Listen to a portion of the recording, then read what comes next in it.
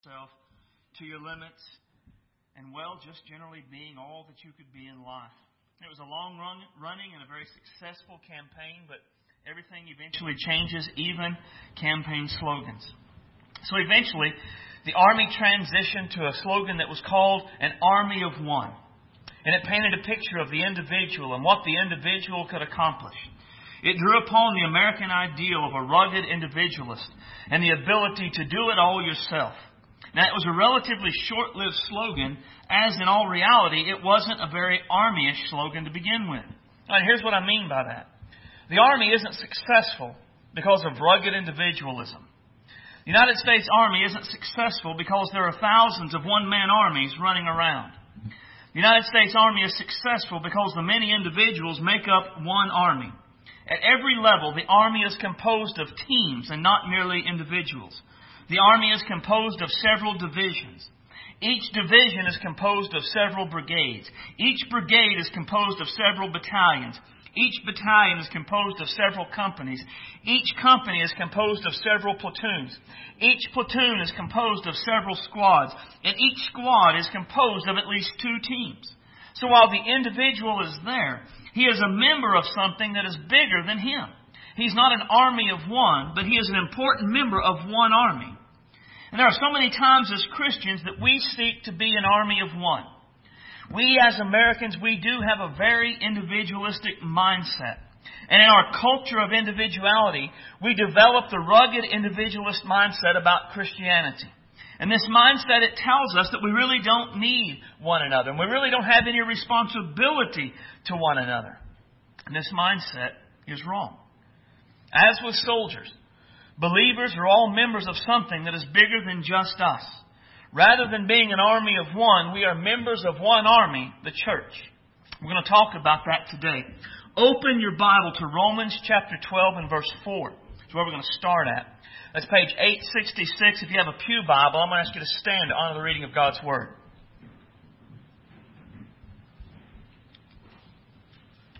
We're going to read Romans 4 and 5.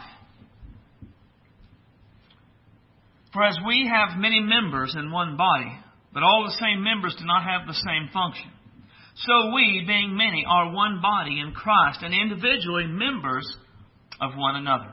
The title of the message this morning is Members of One Another. Let's pray. Our Father, we love you today. You are great and awesome, and you are worthy of our praise and worthy of our devotion. And Lord, we want to know what your Word has to say for us in our lives. We want to be all that you want us to be, God. We want to take your Word and apply it. We want to live it out. And God, we want to surrender to your Word as the authority in all things. So Father, today, begin even now to help us lay aside the cares of life that we've brought in. Father, begin to help us lay aside the objections we may bring to what your Word has to say. Help us, God, right now to have humble hearts that are listening to your Word and what you want for us in this day. Father, let your Word go forth with power. Let your Word sink deep into our hearts. Let your Word bring forth fruit into our lives. And Lord, let that be visible in the way that we live out the one another's that are given in your Word. Help us, God, to understand what it means to be members of one another. And help us to take that and let us truly commit ourselves to doing all that you want us to do. Fill me with your Spirit this morning and give me clarity of thought and clarity of speech. Help me not to be a hindrance in any way to what you want done. Be glorified in all things. We ask in the mighty name of Jesus Christ, our Savior. Amen. Right, you may be seated. Now, Paul makes an interesting contrast in these two verses. There's the contrast between the individual and the group. Right, the idea is there of our being individuals. He speaks about being many members. He even uses the word individually in verse 5. And there is an individuality within being a Christian. Right? God deals with us as individuals because we have individual and unique needs. We have individual and unique struggles. We have individual and unique gifts. We have individual and unique abilities. We have individual and unique backgrounds. And we don't lose our uniqueness when we choose to follow Jesus. However, this individuality, it cannot lead us off to the path of the rugged individualist. Rugged individualism with believers, it gives us the idea that we are an army of one and we don't need one another. We don't need the church. We have no responsibilities to the church. We just kind of can do our own thing. But we really don't see this in Scripture at all. Right? Notice the different ways that Paul combats this mindset. Right? We are many members, but only in one body. We are also individually members of one another. Right? None of this is the picture of the rugged individualist going it alone. Me and Jesus don't need anyone else isn't something that anyone in Scripture ever utters or even thinks to consider. Everyone in Scripture that comes to Jesus, they then join with the church and become a part of what Jesus is doing in and through and for the church. Now, to emphasize this, Paul uses what is probably the most common and maybe even the most powerful metaphor for the church, and that is the body. Now, that's an easy thing for us to understand. Just as our human bodies are made up of many members that have different functions, it's still just one body. In a similar way, as individuals, we have individual functions, we have individual identities, but we still make up just one body. Just as our human bodies need all of the individual members to be functioning as they should so that we can be healthy and we can do all that we need to do, in the same way the church needs every individual member to be active and involved in doing their part so the church can be healthy and do all the things that Jesus wants us to do. Just as the individual members of our body need the body to survive, so we as individual members of the body of Christ need the body of Christ to remain spiritually healthy. There is unity within our diversity as a body. But the unity is based upon the fact that we are not our own. Vertically, we have been bought with a price. And because of that, we don't get to just choose what we're going to do. We belong to Jesus, and we are to glorify Him with our body and our spirit. But horizontally, we belong to one another. We are members of one another. See, we are not an army of one because we are a part of something much bigger than ourselves. We are a part of the church of Jesus Christ. And a good way to understand what we're talking about is that we are independently interdependent. Right? We are independent in our salvation and our relationship with Jesus. But we are interdependent in that we need one another to do all the things that Jesus expects us to do. Each one of us must have our own independent relationship with Jesus while we work with one another to do all the things that Jesus wants us to do. Both of these are absolutely necessary. Our individual responsibility and our interdependence to accomplish the will and the want and the mission that Jesus Christ has given us. And there are three ways that our interdependence is lived out. First is that we labor with one another. We labor with one another. Now look at verses 6 through 8. Having then gifts differing according to grace that is given to us, let us use them. If prophecy, let us prophesy in proportion to our faith. Or ministry, let us use our ministry. He who teaches in teaching, he who exhorts in exhortation, he who gives liberality, he who leads with diligence, he who shows mercy with cheerfulness. Now, we're not going to get into the spiritual gifts because we don't have time for all of that today. But what I want you to notice is that we're saved, we're part of this, and there's gifts that are given to us that are meant to be used. But given the context, these gifts have to be given so that we can be used together, right, as we labor with one another. I mean, think about it. In the verses just before it, we are individually members of one another. In the verses just after it, we are to be devoted to one another with love. So in the verses before it, the verses after it, it deals with one another. Wouldn't it be strange if right in the middle, he said, oh, but by the way, God has given you gifts. Now you don't need one another. Go off by yourself and use your gifts to accomplish the mission of Jesus. That would be a strange way to line this out. The better picture is that we are members of one another. We are gifted so that we can use our gifts together to labor with one another. And as we do this, we do it because we are devoted to one another in love. There is always the idea that we are to do this together. Right? We are given individual gifts, but we are meant to use those gifts as we labor with one another. Right? That's the way that Jesus intends it to be. And as we labor with one another, we advance the kingdom of God. And we're going to go all over now. So turn to 1 Corinthians chapter 3. It's page 871.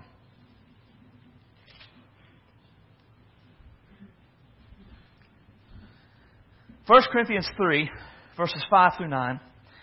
It gives us a great picture of being independently interdependent.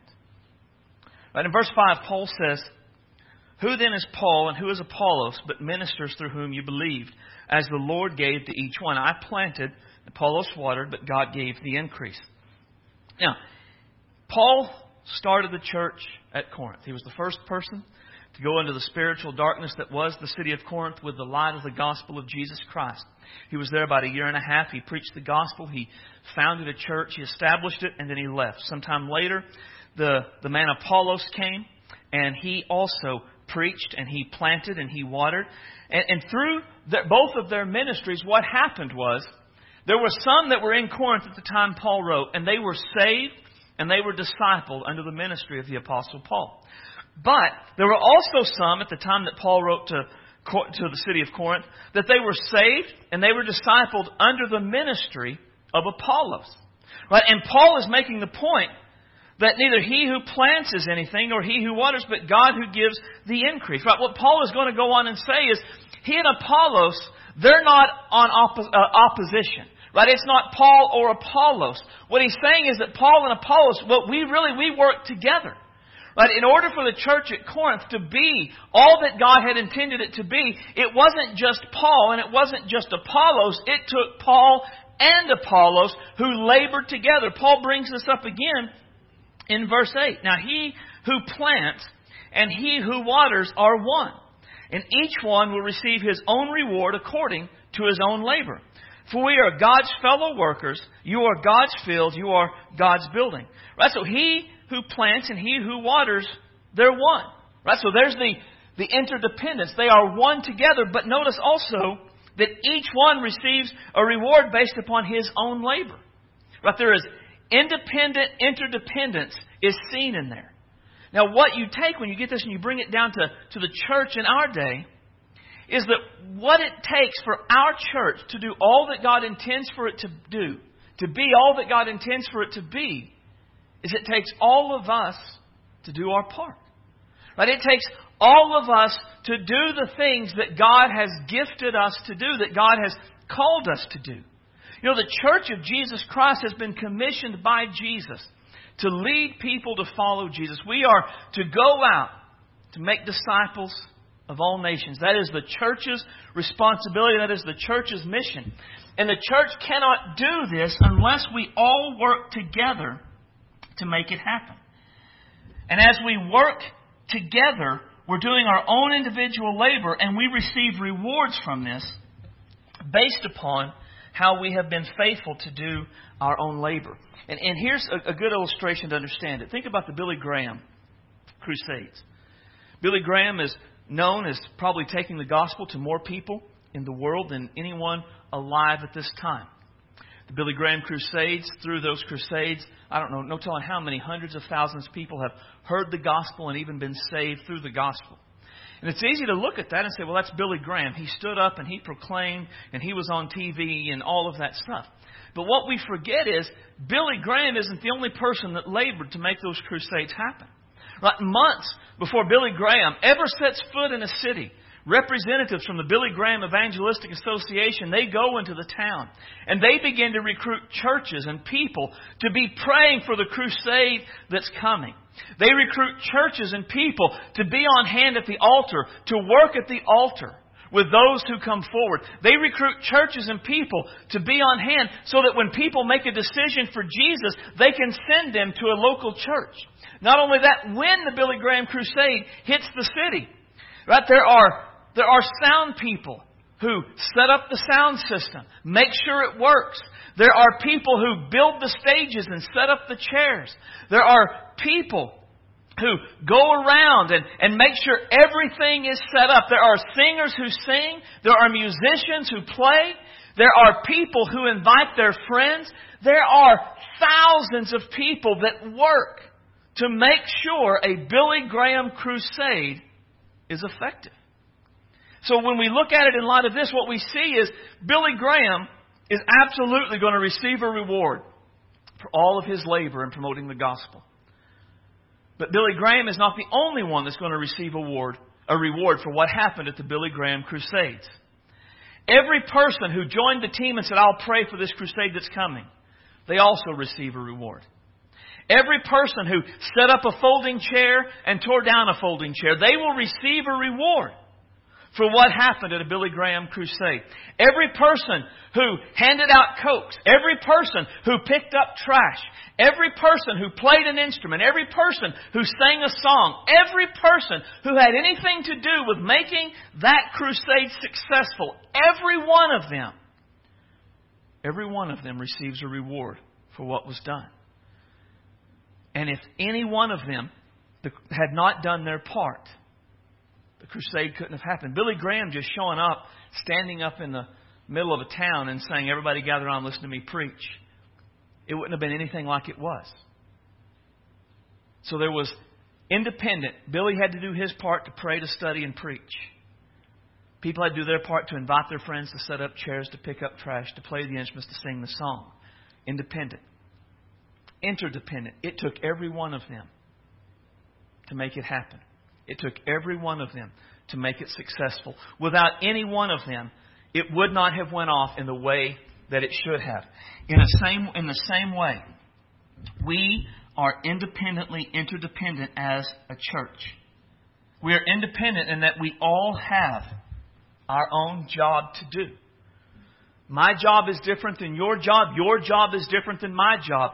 My job is not more important than yours. Your job is not more important than mine. It takes every one of them to make it happen. I have to do my part, and you have to do your part individually. But in order for the church to be able to reach our community, for the church to be able to make a difference in the world around us, it can't be just me and it can't be just you. It has to be all of us. Independently, we all have to do our part. But for the church to lead our community to follow Jesus, we are interdependent on everybody doing what Jesus has saved us and gifted us to do. When we understand that we are independently interdependent, we labor together. We scatter the seed, we water the seed, God gives the increase, but it takes every one of us doing our part for the church to be all that Jesus intends for it to be. Not only do we labor with one another, but we complement one another. Now, when I talk about complimenting one another, I'm not saying we walk around and go, you're awesome. No, you're awesome. Right? And that's not what I mean. I mean, we can do that, but that's not the picture. The picture is that our skills and our gifts and our abilities and really even our weaknesses, they complement one another so that we can accomplish what Jesus wants us to accomplish. Again, the mission of the Church of Jesus Christ, it is to lead people to follow Jesus. Now, if that is not my responsibility as the pastor, it is our responsibility as followers of Jesus ourselves. You have just as much responsibility as a believer in Jesus Christ to lead people to follow Jesus as I do. And our community is filled with people who do not know Jesus. And they are in desperate need of repenting of their sins and believing in Jesus Christ. If they do not, they will die and they will go to hell, despite the fact there is an evangelical church on every corner in this community. They must know Jesus. And you and I, we have a responsibility to do everything within our power to make it possible for them to come to know Jesus Christ. But the process doesn't stop the moment they repent of their sins and believe in Jesus Christ. For the goal of the follower of Jesus isn't just to believe in Jesus, but it is to become like Jesus. So as believers, we have a responsibility after someone is saved to help them to grow in the grace and the knowledge of Jesus Christ. We're not just to lead them to believe in Jesus, but lead them to follow Jesus in every area of their lives. And this takes every one of us to get it done. Right? We each share a part of the responsibility to disciple the unbelievers in our communities until they are fully devoted followers of Jesus. None of us can do it alone because individually, we don't have the contacts to reach every person in our community. Individually, we don't have the time to disciple every person in our community. Individually, we don't have the personality to reach every person in our community.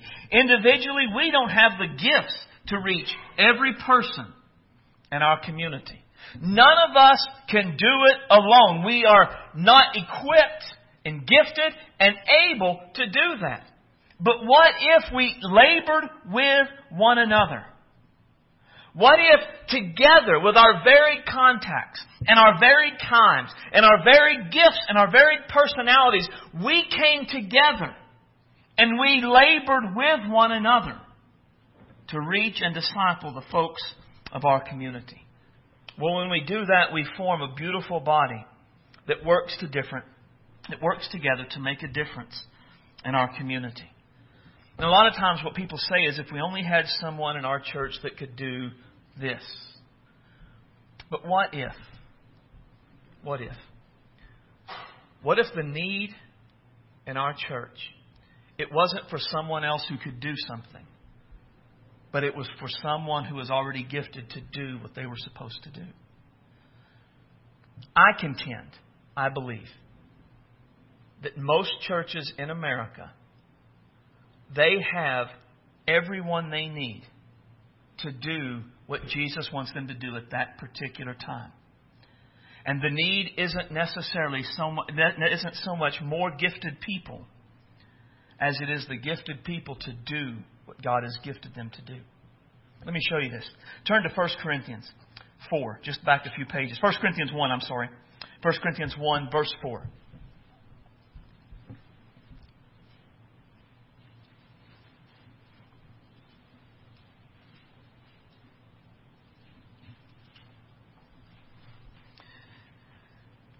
Paul says, I thank my God always concerning you for the grace of God which was given to you by Christ. And I want to stop here, and I don't have time to spend here, but I want to say, church at Corinth had problems. If you've read the book of 1 Corinthians, you know they were a troubled church with all kinds of sin and problems and issues and strife. But notice Paul's attitude towards the church. He was thankful for them. He was thankful for the church. When Paul wrote to churches, he was thankful for the church. You and I, as believers, we've got to be thankful for the churches that we have. But he goes on, that you were enriched in everything by Him in all utterance and knowledge. Now the idea seems to be that they had been given all the spiritual gifts that were necessary for them to accomplish everything that Jesus wanted them to do. He especially mentions utterance and knowledge, the speaking gifts, talking about going out, sharing the gospel, and people standing up and preaching within the church. Right, whatever it took at this point for this church to reach out into their spiritually darkened culture, Jesus Christ had given them those gifts. Drop down to verse 7. So that you come short in no gift, eagerly waiting for the revelation of our Lord Jesus Christ.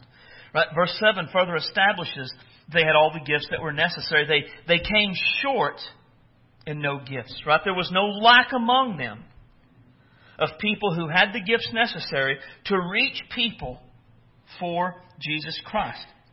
They lived in a culture that was dark. They lived in a city that was pagan. They lived among a people that did not care about the Lord Jesus Christ or the will of the Word or the ways of God. But they could make a difference. They still had the ability to go out into the darkness, shine the light, see the lost saved, to see lives changed, to make a difference in their community, because at this point, they had everything they needed to do what needed to be done at the moment. I do contend that what's true for Corinth is true for most churches today. Most churches in America have everyone they need to do what God wants them to do in this moment. The problem is those who are gifted aren't serving. They are not laboring with one another. Instead, they are waiting on others to do it. And there needs to be a shift from others are going to do it and we need to hire someone to come in to I'm gifted to make a difference in the world around me. I'm gifted and a part of a force that makes a difference in the world around me. How can I use the gifts that are given to me to shine the light in the darkness of the culture around me? That's a shift in mindset. I think this picture does a great job of showing it. Right? The consumer church is seen as a dispenser of religious goods and services. People come to church to be fed, to have their needs met through quality programs, and to have professionals teach their children about God. What they say is, I go to church. But the other one is the missional church. It's a body of people sent on mission who gather in community for worship, community for encouragement, and the teaching from the Word, in addition to what they are self-feeding themselves throughout the week. What they say is, I am the church. Now, what the picture calls consumer church is typically the model of the American church in our day. We come to church to hear preaching, to hear good singing, and then we do that, and then we leave. And we don't think any more about what we're supposed to do. And that's different than what it's supposed to be.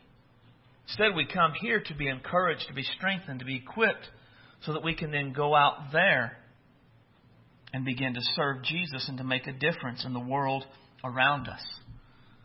The consumer church is not the model that we find in Scripture.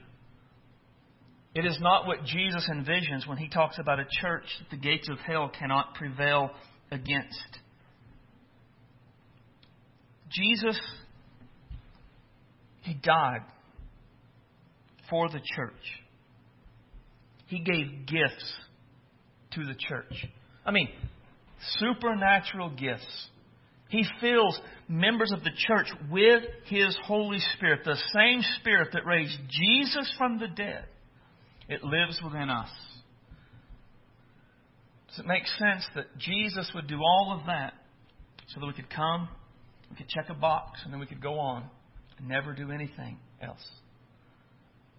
We are given supernatural gifts to go and to make a difference in the world around us. Within the church, we are supposed to consume and to contribute. We're to maintain a balance between those two. We need the church for encouragement, for strength. We need the church to be challenged from the Word, to be strengthened in our spiritual lives, to have fellowship with other believers who are on mission with us, doing what we're trying to do. We need to be taught from God's Word. We need people who will pray with us and pray for us. That's consuming. We need that.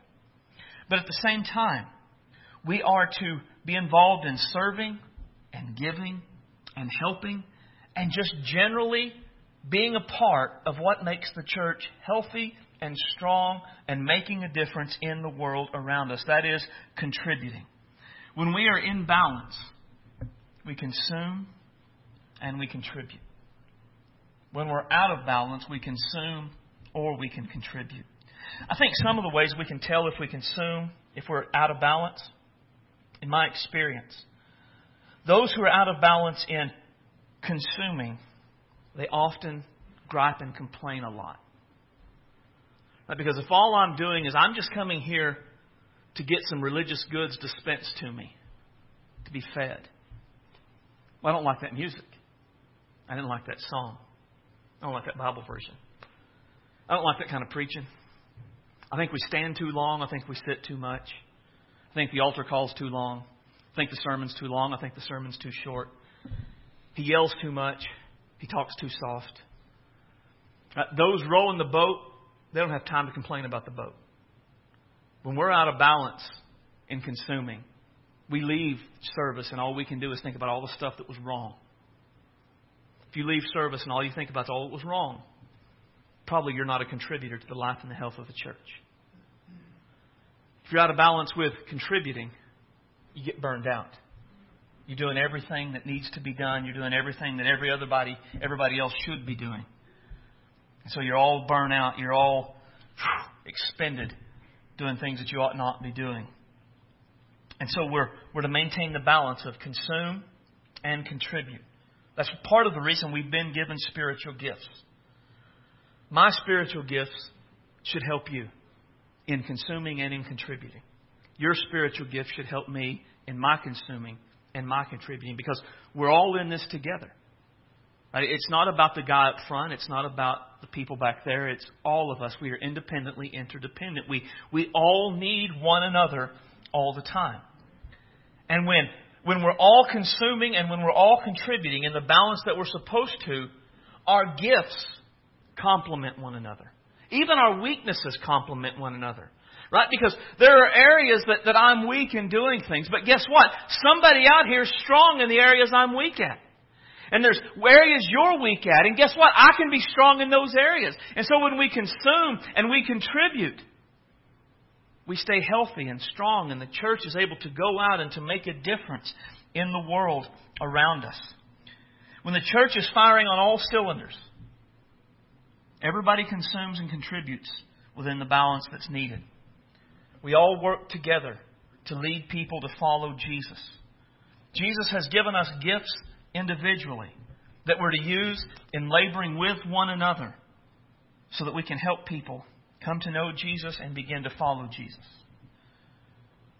And when we all do that, it complements. It becomes a beautiful body of no one does it all, but everyone is a part of what makes it all successful.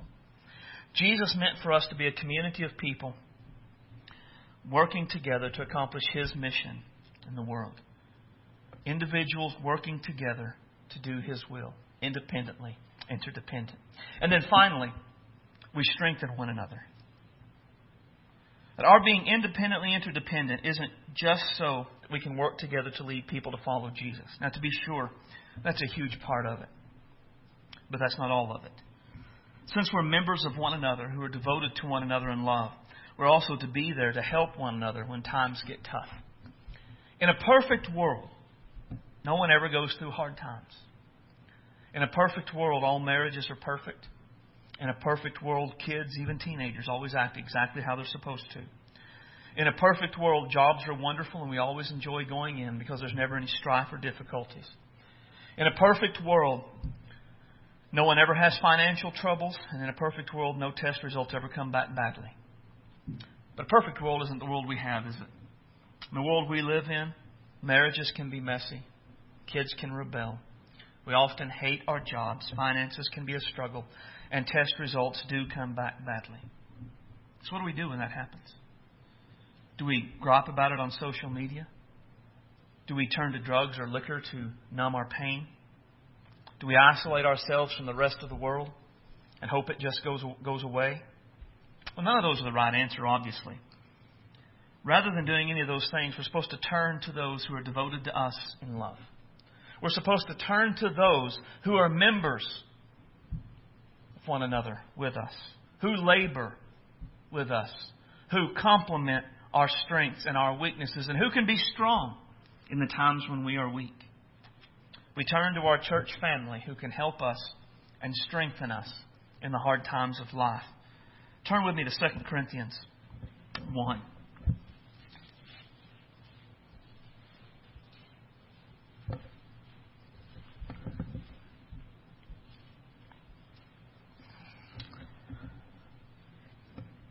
Just look at what Paul says in verse 8. Let it sink in. For we do not want you to be ignorant, brethren, of our troubles which came to us in Asia, that we were burdened beyond measure, above strength, so that we despaired even of life. Yes, we had the sentence of death in ourselves. Man, that's a bad day, right? Burdened above measure. It pictures carrying a load that is crushing you, right? Not a heavy load, but a load that has overcome you, caused you to fall, and you are being squished under the weight of it, and you can't get out from it. The load that Paul was carrying at that time, the trouble that came upon him was so bad that he despaired even of life. We had a sense of death in ourselves. As far as Paul was concerned, they were going to die. What was going on was so bad that Paul felt he was being crushed by the trouble, and this was it. He was not going to survive this one. You ever felt crushed by trouble in life? You ever thought, I just don't know if I can take another step? I don't know if I can stand up under the weight of this problem? I think this is probably going to end me. I just don't know if I can handle the pain, the agony, the stress, the whatever of it all. If you have, you understand where Paul was at in this time. How did they get out of the time where they despaired even of life? Well, look at verse 10. Last of verse 9, and then verse 10. But we did so that we should not trust in ourselves, but in God who raises the dead, who delivered us from so great a death, and does deliver us, in whom we trust that He will still deliver us. Now, that's great. God delivered him. Right? And that's awesome. God can deliver us in those times. God does deliver us in those times. Paul said He did deliver, He does deliver, and He will deliver. How great is that? That our God is a God who can deliver us from these kind of moments. And if we just stop there, what we could say is, see, Paul had God and he had Jesus with him and he didn't need anybody else. I don't know what you're talking about to need one another. Oh man, look at verse 11. You also helping together in prayer for us, that thanks may be given by many persons on our behalf for the gift granted to us through many. Now, the gift granted was life. Here's what Paul's saying. God delivered them. God absolutely was the one that delivered them. But in verse 11, Paul delivered them because they were helping by praying for Paul. One of the reasons that God delivered Paul was that other Christians were praying for him. Now, Paul was a big believer in other people praying for him. Virtually all of his letters, he asked people to pray for him at one point or another. From this, we see that those prayers paid off. And one of the reasons that God delivered him was the prayers of the Corinthian believers and others. Now, let me ask this. Who here would say Paul wasn't praying for himself at this time? Would we say that? Paul's struggling, burdened beyond measure, above strength, that he despaired of life. He thinks he's going to die, but he's not praying for himself. He's just, que sera, sera. Now, Paul's life and letters would not bring us to that point. Paul certainly was actively praying for himself. And yet, from what Paul writes, under the inspiration of God, God did not deliver Paul because of Paul's prayers. Largely, God delivered Paul because of the prayers of the Corinthians and other believers. Paul needed them to be laboring together with him in prayer before God would deliver him. I've heard a lot of Christians say, well, if I have access to God, why do I need to get others to pray for me? This is the answer right here. I truly believe that one of the reasons Christians sometimes stay in difficult situations so long and they go through them so often is that we refuse to ask others for help. We determine, I've got Jesus and I don't need nobody else. Just me and Jesus got our own thing. Now, we may not ask others because we think it shows weakness on our part to admit we have a struggle. Now, we may not ask others because we think it shows a lack of faith to admit that we feel that we're despairing even of life. But can I tell you what I think the number one reason really is? Here's what I think it is. Pride. We're too proud to admit that we need someone else to help us. We are too proud to say, I can't do it alone. And whatever the reason, when we try to be an island to ourselves, more often than not, we sink.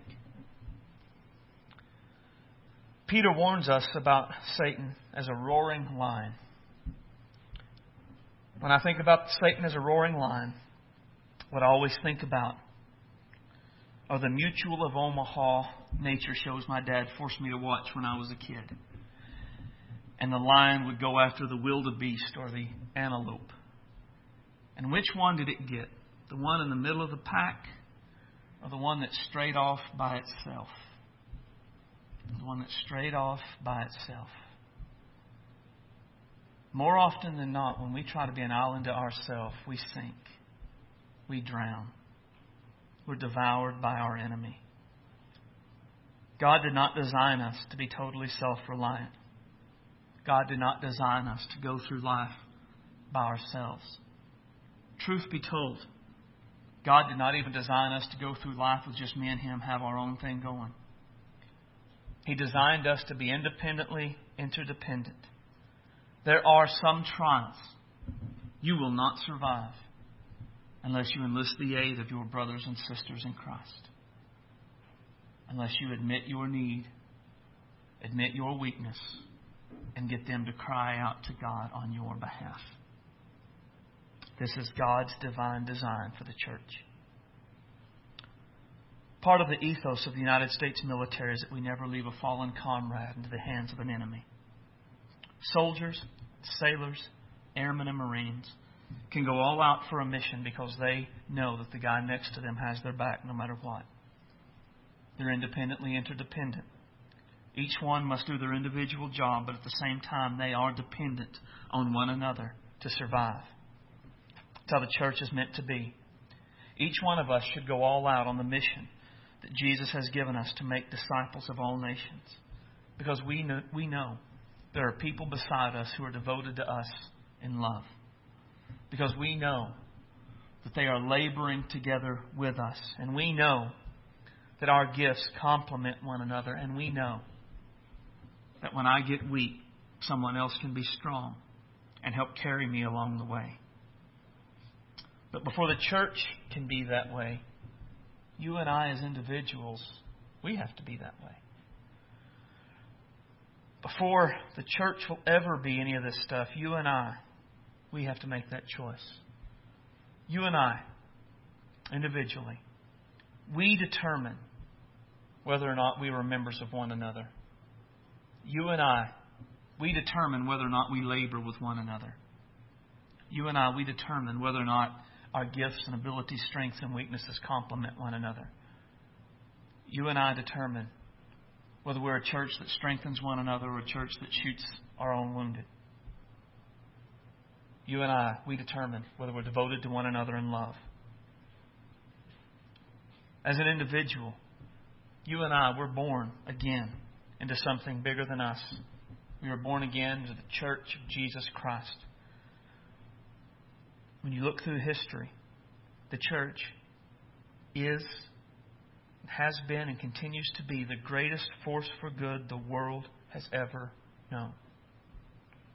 There is nothing in the world like the church that can make a difference in a family, in a marriage, in a community, in a country, or even the world.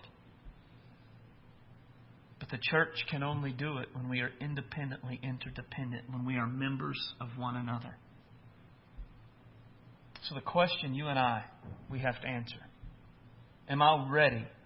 Am I willing to give up my rugged individualism, be interdependent with a group of people, and make an eternal difference in the world around me? The decisions that you and I make about this today, it'll determine what this church is able to do in our community and in our lives and in our world. Let's stand.